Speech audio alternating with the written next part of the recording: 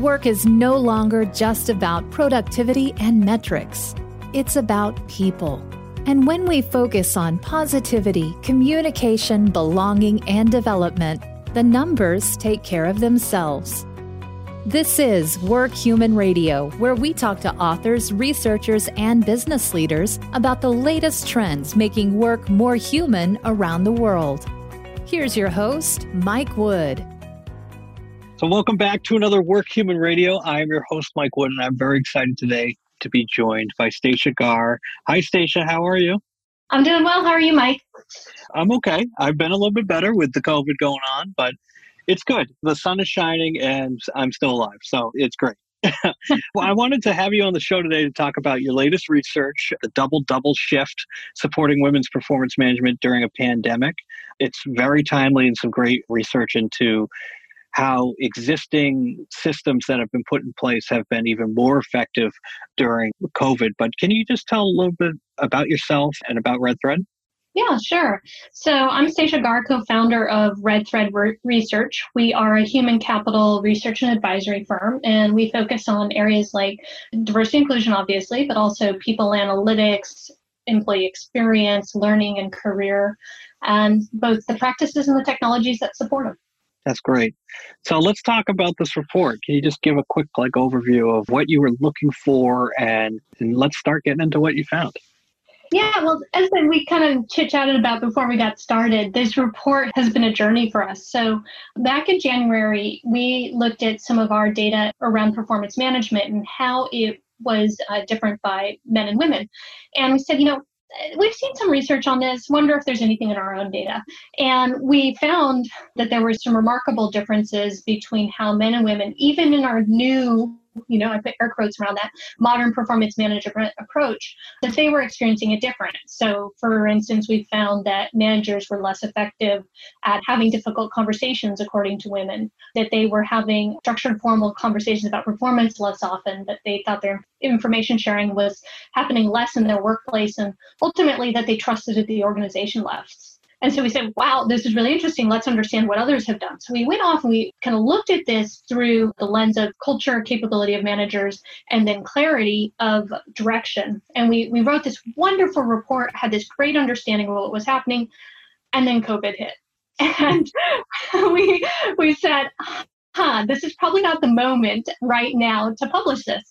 But as we were thinking about it, we said, this is the moment, though, to say, what are the implications of what's happening with COVID in the pandemic, and particularly with working from home for women that is different. And so we then built on the report and came out with, as you said, the double shift report that really focuses on what is happening for women right now. So, we know that women are more likely than men to step out of the workforce right now. They are also juggling the equivalent of another part-time job with additional household responsibilities, much more than men. So that being the education of our children who are not in school, or just the managing of them for you and I with preschool age kids. Also elder care, a lot more of that, and also a lot more housework. And so we said, what are the implications of that?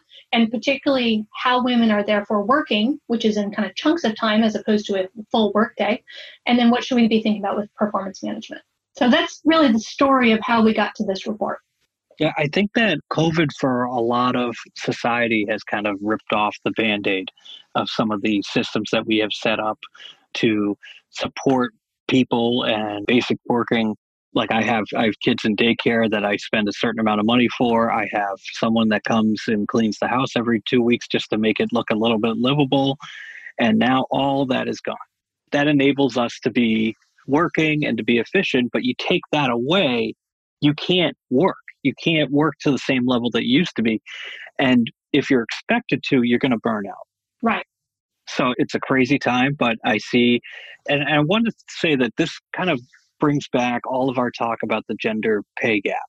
So at least in my household, my wife doesn't make as much as I am. So the general logic is that I should be the one working primarily on my job to keep my job, and she's the one that's going to have to make the sacrifice. And that's just reality. But it actually is, we're both making sacrifices. We're both miserable. So it sets it up that this COVID time has showed me that we're all on our own. and that we need to find and put in more systems to help each other and lift each other up. So let's talk a little bit about what you found with performance management. Yeah. So I talked a little bit about some of the systemic differences that we saw. And I think you're absolutely right. This is a systems issue, whether you're talking about, the childcare issue broadly, but also, what's happening with women in performance management. And part of the reason we focused on performance management is it is obviously critical to that question of compensation, back to gender pay gap, as well as advancement, which factors into gender pay gap, but isn't solely responsible for, but the different levels of women at different levels in the organization. And so when we looked at this, what we saw was that some of the changes that need to be made, particularly around things like the quality of the feedback that women are getting and the frequency of the feedback, they're changes that will benefit everyone. But the thing is that where we are seeing systemic differences is for women. But if everyone gets more feedback and everybody has more clarity on their goals, everyone's going to do better. So I think the thing that's nice about this is we're certainly highlighting where there's a challenge and a problem, but the solutions can help us all address the problem.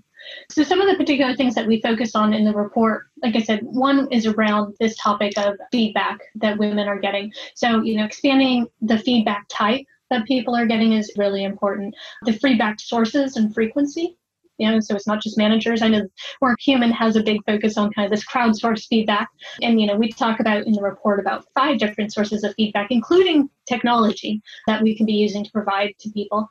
And then also, giving more guidance on how to get feedback. And the main report, and we cut this for the COVID, the double shift report, but there's just some fascinating information out there about how you can make really small shifts in things like the information you give people before they give feedback in terms of what the expectations are of people in general, but women.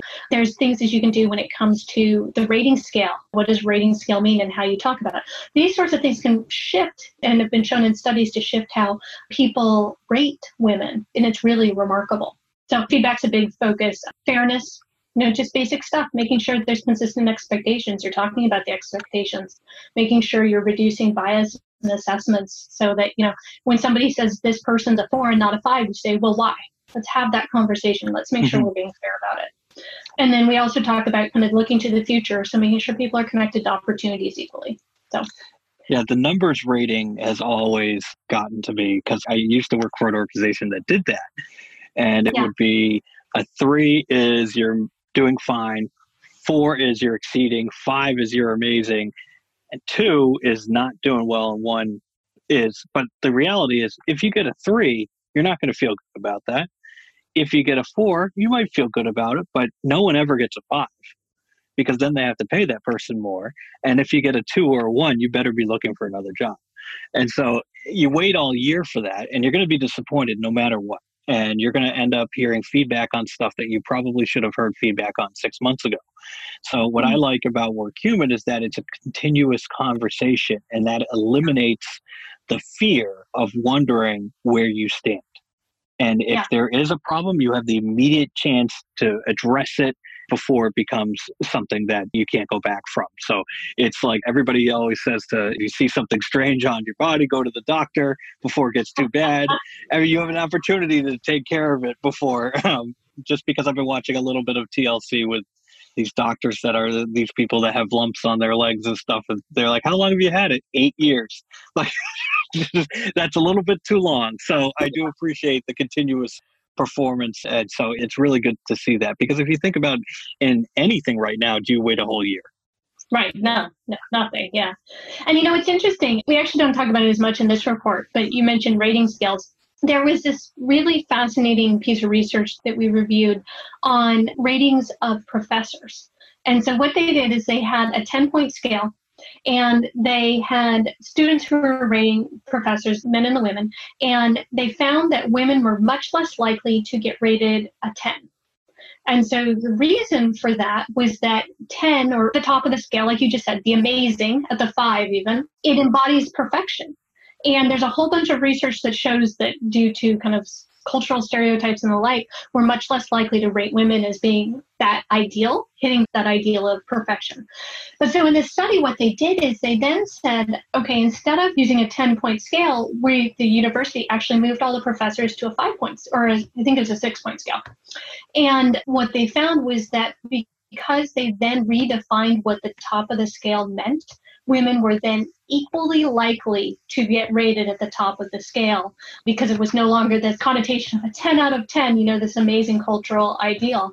And what was even more interesting is it was the exact same lectures, the exact same delivery of the material. So nothing was changed about the performance itself, but the perception of the rating is what changed. And that's what changed how women were rated. And, in tenure track, just like in corporate America, if you're at the top of the scale, you're more likely to advance and to get that pay raise and everything else we started with. So it's just fascinating how all this stuff plays together. Yeah, I think, just in culture, at least in America, if you rate something a 10 or someone gets a 10, whether it's in like the Olympics or something, that doesn't happen a lot. Like, it's set up to be a once in a lifetime type of, you get a perfect 10 across the board. So I think you're always kind of have that bias to give like a 9 or something, because you don't know what next is coming. So yeah, the whole system is set up to fail. Yeah, but to your point though, if you're having that continuous feedback, if you're having feedback from multiple sources, if people are able to make course corrections in the moment, by the time you get to the end of the year, if your organization does have a score, it's clear. Like, you were amazing. It doesn't matter if you're a man or a woman. Like, we've had this conversation, and through the end of it, you did a great job or did an okay job. But there is, according to the research, less likelihood of bias to then creep in if you're having those continuous conversations throughout the year.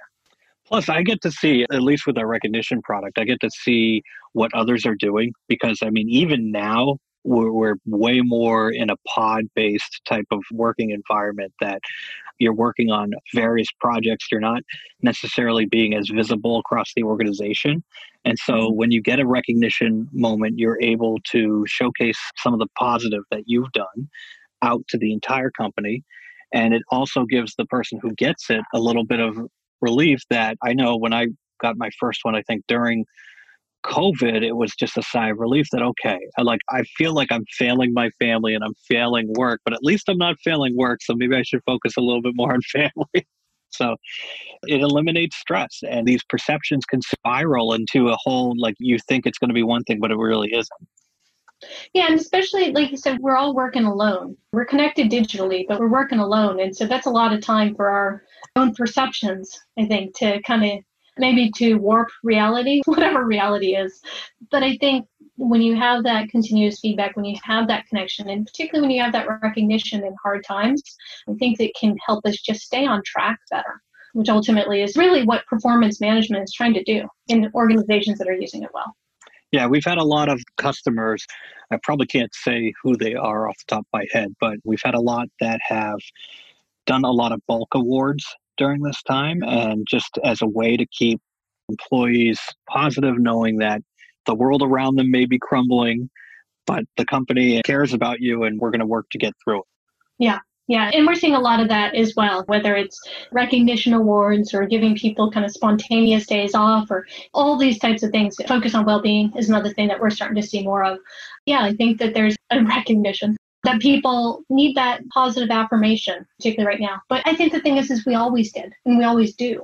It's just that the current situation has underscored the need for that. And tying back to the report, that's basically what we say is there are opportunities for not great things to happen in terms of our perception of women and their performance and what they're doing. But a conversation, clarity, discussions, making sure there's that open communication can help address some of the biases that may pop up. And that's the case in all cases and with all people. It's just being highlighted here for women. I hope things get better on all fronts for women, for everybody in working. We will be pushing out this report, but if people want to learn more about you and the work that you do, where should they go?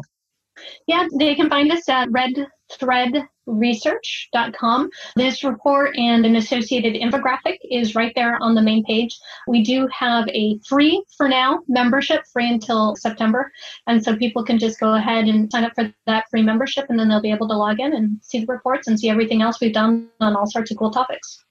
This is great. I can't wait till I can see you again in person at an event. I don't know if anything's going to happen this year. I don't know how it can, but hopefully I'll see you soon. And good luck with the 2 kids. And it's got to be tough. You too. I know it's tough for you too. And I think we just focus on the good, focus on the family time, and keep plugging one day after another and saying thank you to others and appreciating and recognizing them for what they do. Well, thank you, Stacia. I appreciate you for what you do. Thank you. Me too, Mike. I appreciate you. For 20 years, WorkHuman has helped leading brands build cultures of gratitude and human connection. Their solutions work in the best of times, the worst of times, and all the time. Let them work for you in turning isolation into recognition, connection, and celebration. Get up and running in minutes at workhuman.com.